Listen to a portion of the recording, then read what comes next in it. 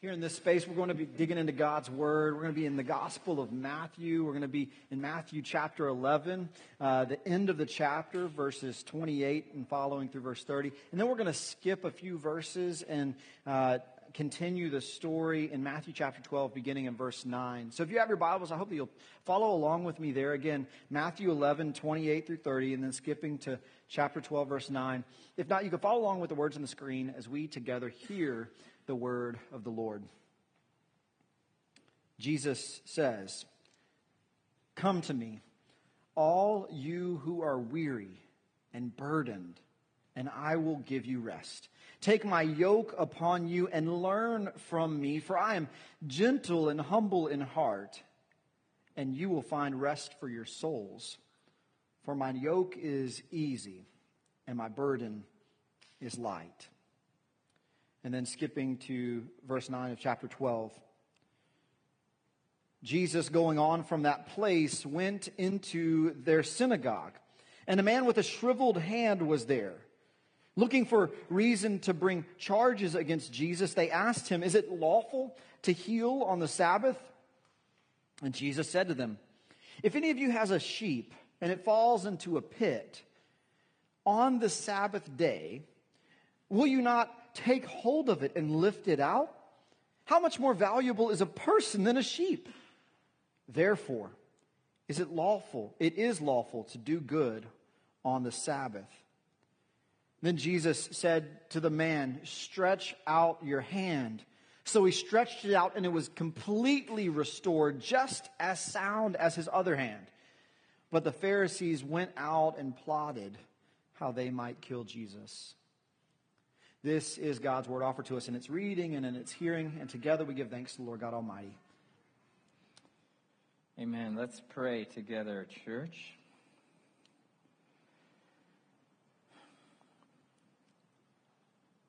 Father, thank you for your word. Thank you for the invitation it contains for us this morning.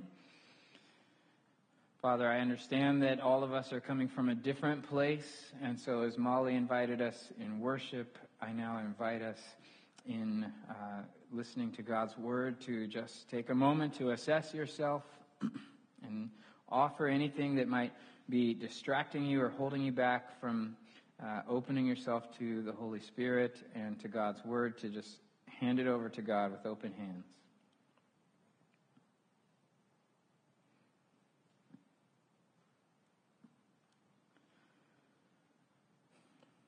Father, please bind my tongue and my lips that no false word might pass from them.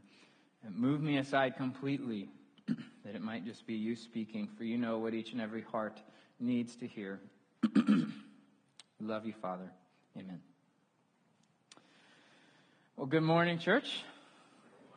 If I haven't had the pleasure of meeting you, I hope you'll come and snag me after service and introduce yourself. I'd love to meet you. My name is Zach Anderson. I'm one of the pastors here at Covenant. Last week, we looked together at Genesis chapter 1, and I'll give us a quick recap for those of us who weren't here. So Genesis chapter 1 through chapter 2, verse 3 is the story of creation. And this story of creation, so often when we look at it, we become preoccupied with the when and the how of creation, and it's to the exclusion of the who and the why. So we become focused on the when and the how of creation, and we completely miss out on the who and the why of creation. The creation story in Genesis chapter 1 and 2 is a song, and we know this because it has structure and order. There are these repeated phrases, "And God said, let there be, and it was so, and there was evening, and there was morning, the first, second, third day," etc. And so this song of creation is broken into 8 verses, and I don't mean verses like Bible verses. I mean verses like verses of a song. The first one is an introduction verse, and then the next 7 verses each represent a day of creation, each day of creation representing something that God did to bring order to the chaos of existence. And we'll look together at the 7th day of creation, the final verse of creation song. And I held it back last week because I think it has something to offer us this morning. So we'll read it together, Genesis chapter 2, verses 2 and 3. By the seventh day, God had finished the work he had been doing. So on the seventh day, he rested from all his work. Then God blessed the seventh day and made it holy, because on it he rested from all the work of creating that he had done.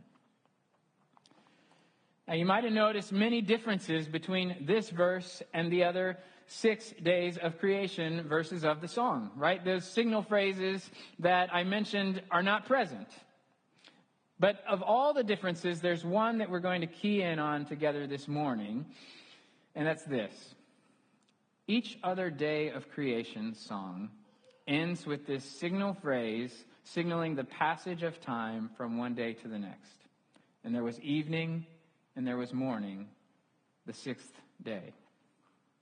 And this signal phrase lets us know that the sun is setting on one day and rising to a new day. But this signal phrase is missing from the final verse of creation song. And I think that's on purpose. What's the significance of this missing phrase from the seventh day of creation? I'll put it to you this way.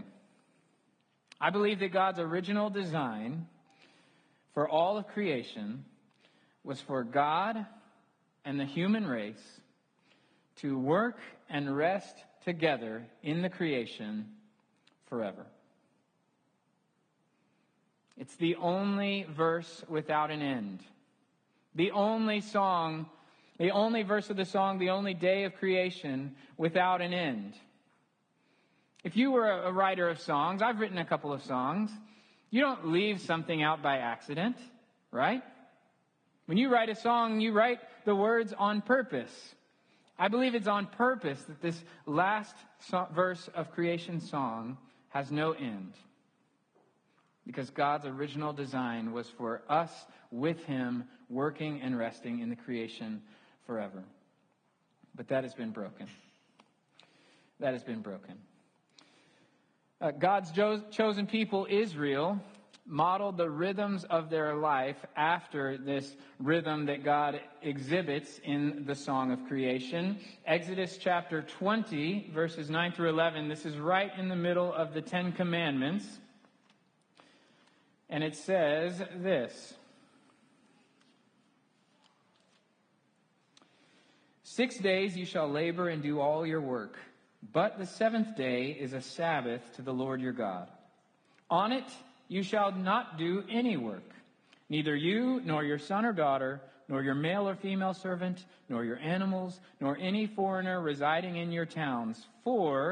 Because in 6 days the Lord made the heavens and the earth, the sea and all that is in them, but he rested on the seventh day. Therefore, the Lord blessed the Sabbath day and made it holy. God is a God of rest, and God's people modeled their lives after the example of God in Genesis chapters 1 and 2. 6 days they would do all their work. The seventh day was known as the Sabbath, a day for resting. No work. They would have to prepare ahead of time to be able to rest on the Sabbath day. However, in God's family, in the church, in modern day non-Jewish culture, this practice of Sabbath rest has essentially been completely lost.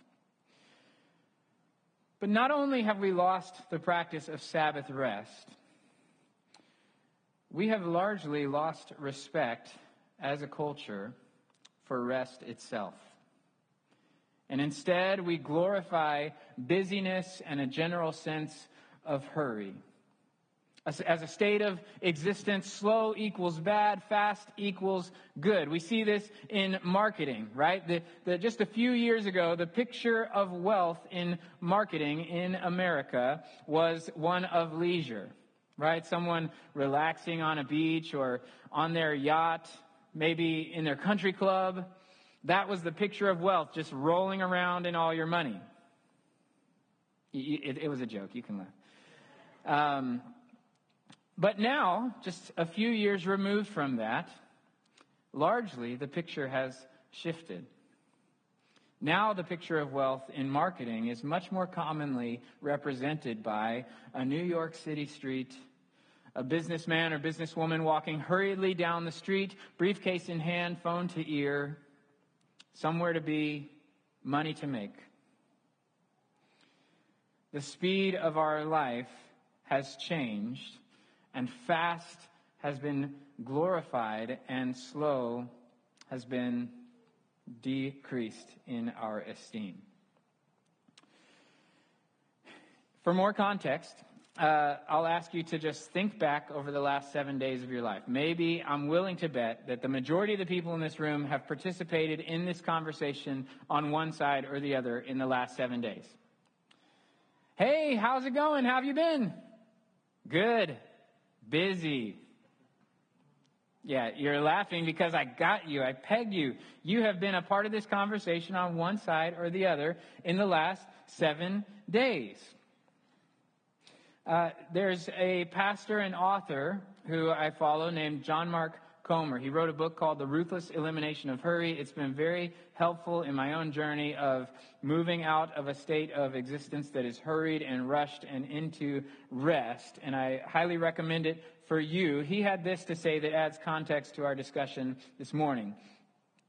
In the 1960s, futurists all over the world, from sci-fi writers to political theorists, thought that by now we'd all be working way fewer hours. One famous Senate subcommittee in 1967 was told that by 1985, almost 40 years ago, the average American would work only 22 hours a week for 27 weeks a year. Everybody thought the main problem in the future would be too much leisure.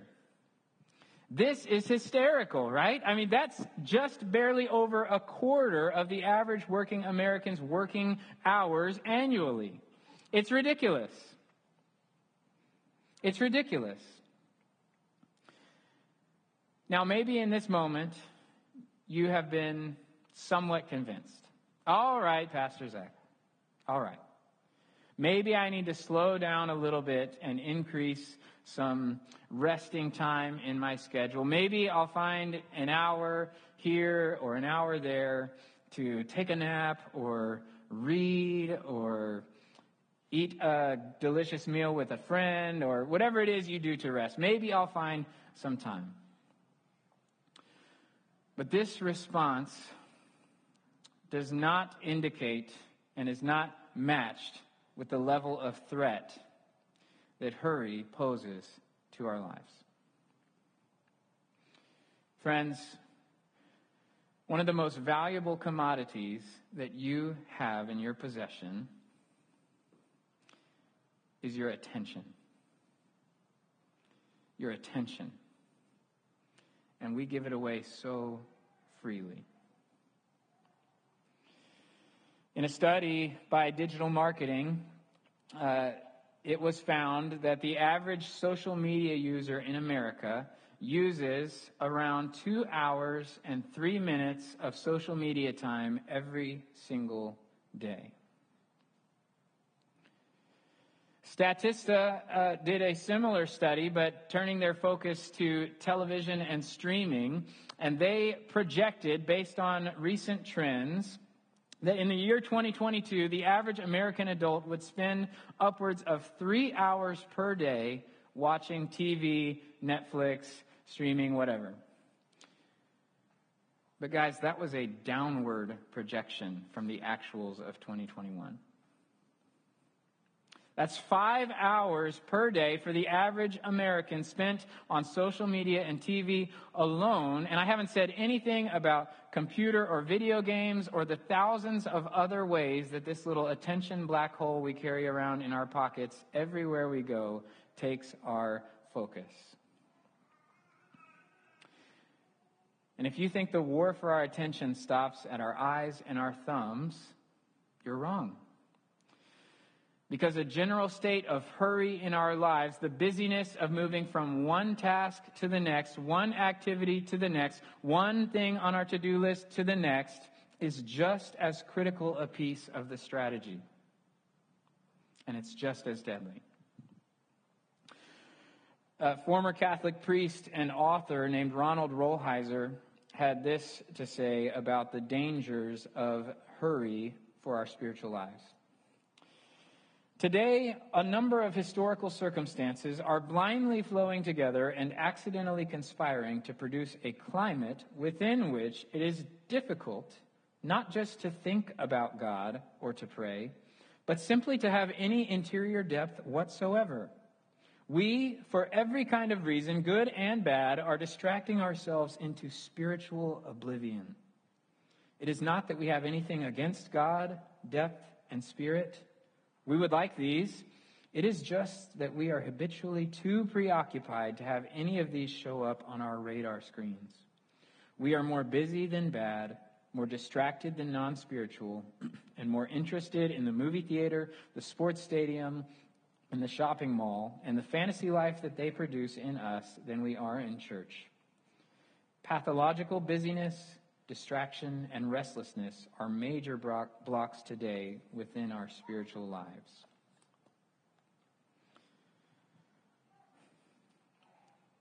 How do you know if you are falling prey to, as Rolheiser put it, pathological busyness and the dangers it poses to your spiritual lives?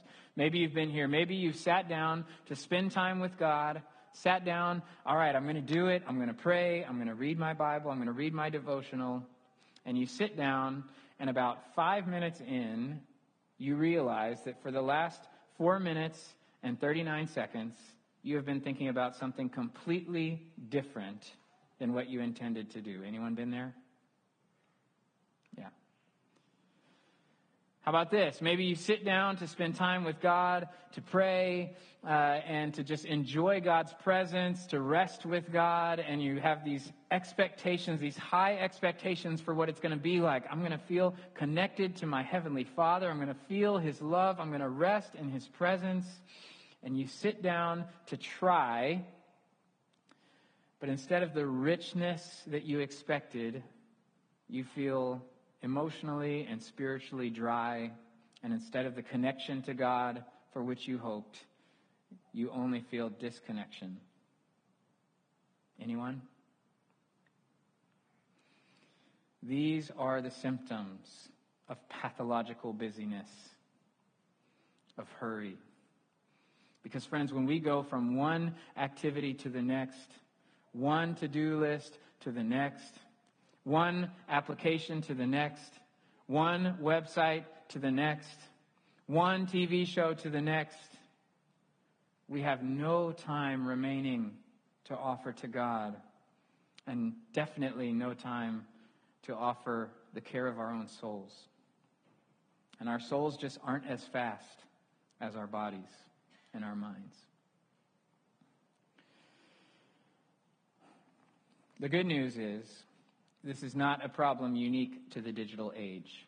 If you still have your Bibles, turn back with me to Matthew chapter 11. In Matthew 11, Jesus offers this beautiful invitation to come, to lay your burdens down at His feet, and to rest. It's in verses 28 to 30, and let's read it. Jesus said, "Come to me, all you who are weary and burdened, and I will," that's promise language, "I will give you rest. Take my yoke upon you and learn from me, for I am gentle and humble in heart, and you will find rest for your souls. For my yoke is easy and my burden is light." Now, if you were paying close attention, you might have noticed something that Jesus didn't say. This is what He did not say. "Come to me, all you who are weary and burdened, and I will give you rest. Take my nap upon you and learn from me, and you will find rest for your souls." He didn't offer you a nap. What did He offer? A yoke. And you might be thinking, well, Jesus, I thought you knew this, but a yoke is not restful.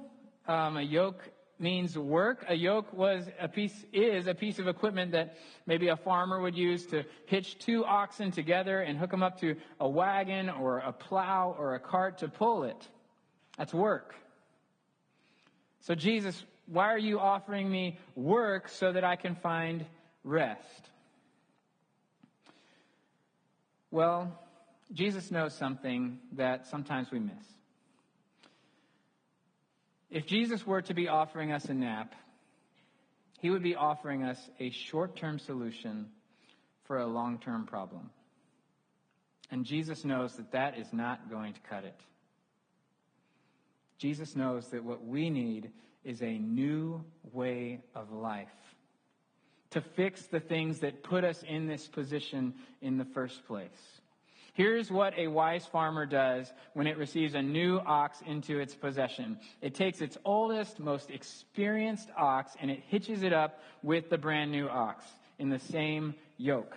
And it works them together, pulling the plow, pulling the wagon. And here's what happens.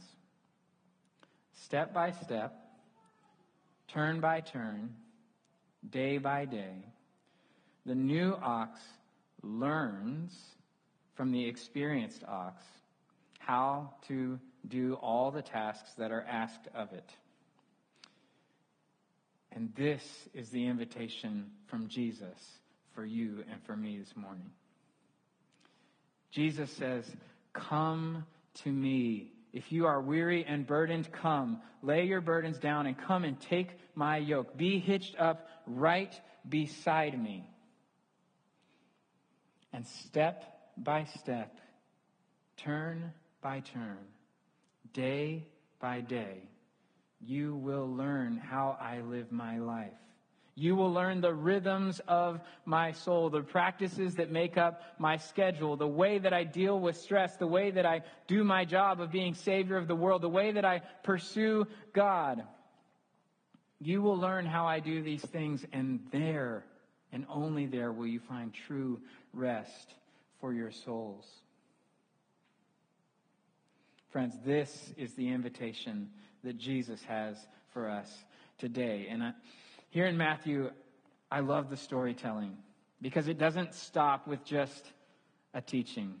The author of Matthew has this awesome teaching from Jesus and then proceeds to tell two stories in Matthew chapter 12 of Jesus living this out, giving us some example.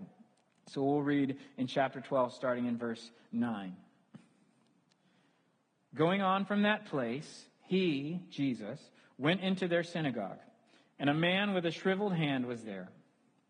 Looking for a reason to bring charges against Jesus, they, that is the Pharisees, asked him, "Is it lawful to heal on the Sabbath?" He said to them, "If any of you has a sheep and it falls into a pit on the Sabbath, will you not take hold of it and lift it out? How much more valuable is a person than a sheep? Therefore, it is lawful to do good on the Sabbath." Then he said to the man, "Stretch out your hand." So he stretched it out, and it was completely restored, just as sound as the other. But the Pharisees went out and plotted how they might kill Jesus. Friends, this story is actually crazy. Okay, did you hear what just happened? Jesus just took this man and healed him of what was likely a lifelong malady, right? Something that limited his job opportunities, possibly his social capital, or even his own self-worth, this shriveled hand, and he healed him in a moment. And because he healed him on the Sabbath day, the Pharisees went away from that experience. They left that experience with this in mind. How can we kill this man? That is bananas.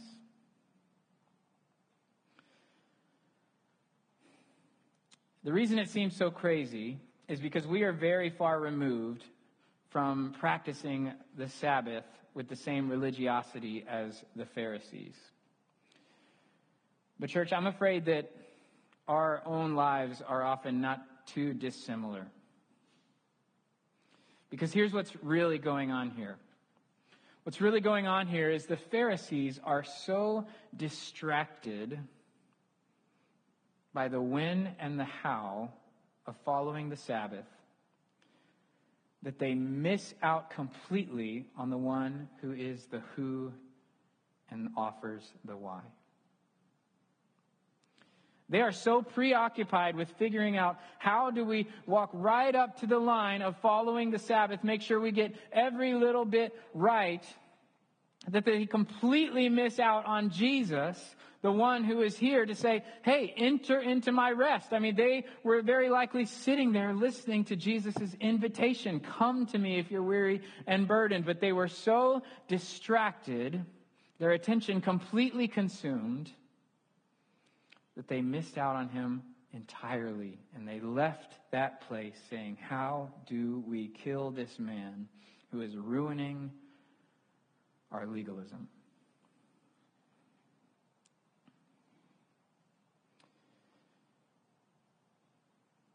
Friends, we are not too dissimilar from the Pharisees. Only our distraction isn't with a legalistic application of Jewish law. Our distraction is with our phones, our social media, our Netflix shows, our schedules, our to-do list, and any of our priorities that are put above loving and knowing God and sharing him with the world. We become so preoccupied with whatever it is for you in your life that we miss out completely on the one who says, come to me and I will give you rest. The one who has released us from hurry so that we might experience and enter into his rest. This is so important. This is so important, and it's so important for this community. Friends, in this community, we fill our lives to the brim with activities, with anything to soak up our attention. Good things, right? Good things. We are a busy, busy people. And we don't leave time for God. And it leads us to this position that we talked about earlier of feeling spiritually dry and disconnected. And it doesn't have to be that way. It doesn't have to be that way. So what can we do? What can we actually do about this problem and this invitation? Well, we could spend years talking together about the practices, all the rhythms and practices that made up Jesus' everyday life, about what it means to be yoked beside him and learn from him step by step, day by day, the way he lived his life. We could spend years on that, and I'm almost out of time for today. So today I'm going to offer two things, an encouragement and one practice to start. Now, if this really piques your interest and you're like, man, I want more of this, please, please, please reach out to the leaders of this church, and they are so excited to help you. Because learning together how we walk beside Jesus, sharing his yoke day by day, what are the practices that made up his life, that make up our lives, how do we follow him, that's our discipleship journey, and that is the true purpose of the church. It's not this Sunday service. It's not singing songs. It's not preaching a sermon. The true purpose of the church is growing as disciples together. All right, this is an open, standing invitation for all of you. Reach out to us. We want to walk beside you in this. All right, we're all just walking this same journey. But for today, an encouragement and a practice. The encouragement is this. Jesus' invitation for you to come is for you to come just as you are, right now. Now, so often when we use that language, just as you are in church settings, what we're talking about is with all your sin, all your baggage, all your brokenness, don't clean yourself up. You come to Jesus just as you are, and that is true. But my encouragement specific for you this morning is a little different. Here's the thing, friends. Jesus knows that for the single mother working with kids at home, it looks a little different than for the retired empty nester. Coming to Jesus, accepting his invitation to rest looks a little different depending on your season and your life stage, and that is okay. Jesus invites you to come as you are, only bringing what you have to offer to the table. All right, so any preconceived notions about what this should look like, if you're doing it perfectly right, you might be starting to think about this like a Pharisee. All right, Jesus invites you to come just as you are with only what you have to offer today. And for the practice, don't get me wrong, we need Jesus each and every single day. And there are so many practices that make up the disciples' life, the rhythms of the way we walk day by day, many of them daily. But for today, it feels right to talk about taking a step towards this practice of Sabbath rest. So here's the practice. Once per week, create space in your schedule to take a few hours, at least, and this is give or take, customize it to you. Notice, by the way, I said create. I didn't say find space in your schedule, because the way you've been living won't allow you to find space in your schedule. When's the last time you stumbled into a few hours of nothing to do? Create space in your schedule to take a few hours every week, give or take, what you have to offer, with no agenda except to rest with God. Just take it as it comes. Now, here's what I mean by resting with God. When I do this practice, I start off my time with a prayer, and I just ask God to bless this time. I say, I'm giving you this time. This is time for us to be together, for me to enjoy your presence. Please come and bless me with your presence. And then I do something that is restful for me that I'm able to do with God. So maybe that's a cup of coffee on the couch with a good book. Right? Maybe that's a workout or going to play basketball. You can know if you're able to do something with God, if you're able to think about him and sort of do it with a joyful spirit instead of getting angry. So if you're like, I'll watch the football game with God, and you start screaming at the refs, you probably can't do that with God, at least not right now. Start with something a little easier. Something you can do with God, just having God in your mind's eye throughout the time. Once a week, whatever you can offer, create space. Make a sacrifice. Church, I know this is really big and really overwhelming. How can we move from a lifestyle of hurry that has been conditioned in us by the culture for all our lives into one of rest?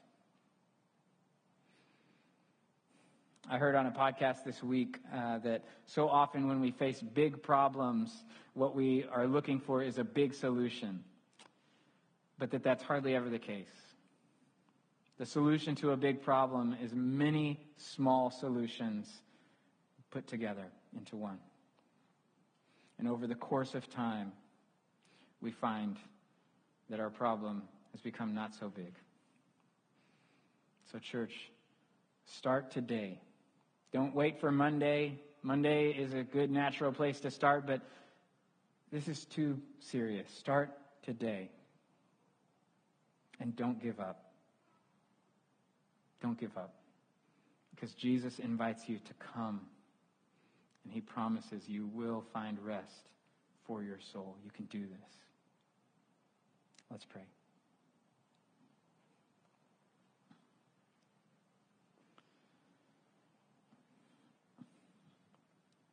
Father, thank you so much that you are a God of rest, that in the very first pages of our Bibles that we see this reflected, that you are a God of rest. Thank you that we are made in your image, and thus we, in our most natural state, are people of rest. But God, we have been strayed far from this. So we need your help. We need your help. God, as we embark together on this journey of being yoked to Jesus, to learn from him step by step, day by day, give us grace to keep going when it's hard, when it doesn't meet our expectations, when we fail. Give us grace.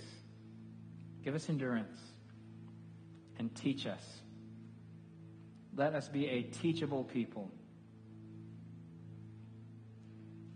Thank you, Lord, for the rest you have already given to us that we're going to go forth and experience.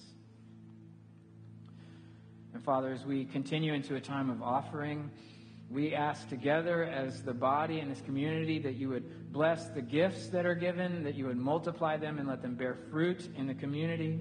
And I ask, Lord, that you would also bless the givers, that they would experience the freedom that comes from giving things away. We love you, Father, so very much. Thank you for loving us. Amen. The ushers come forward for this morning's offering.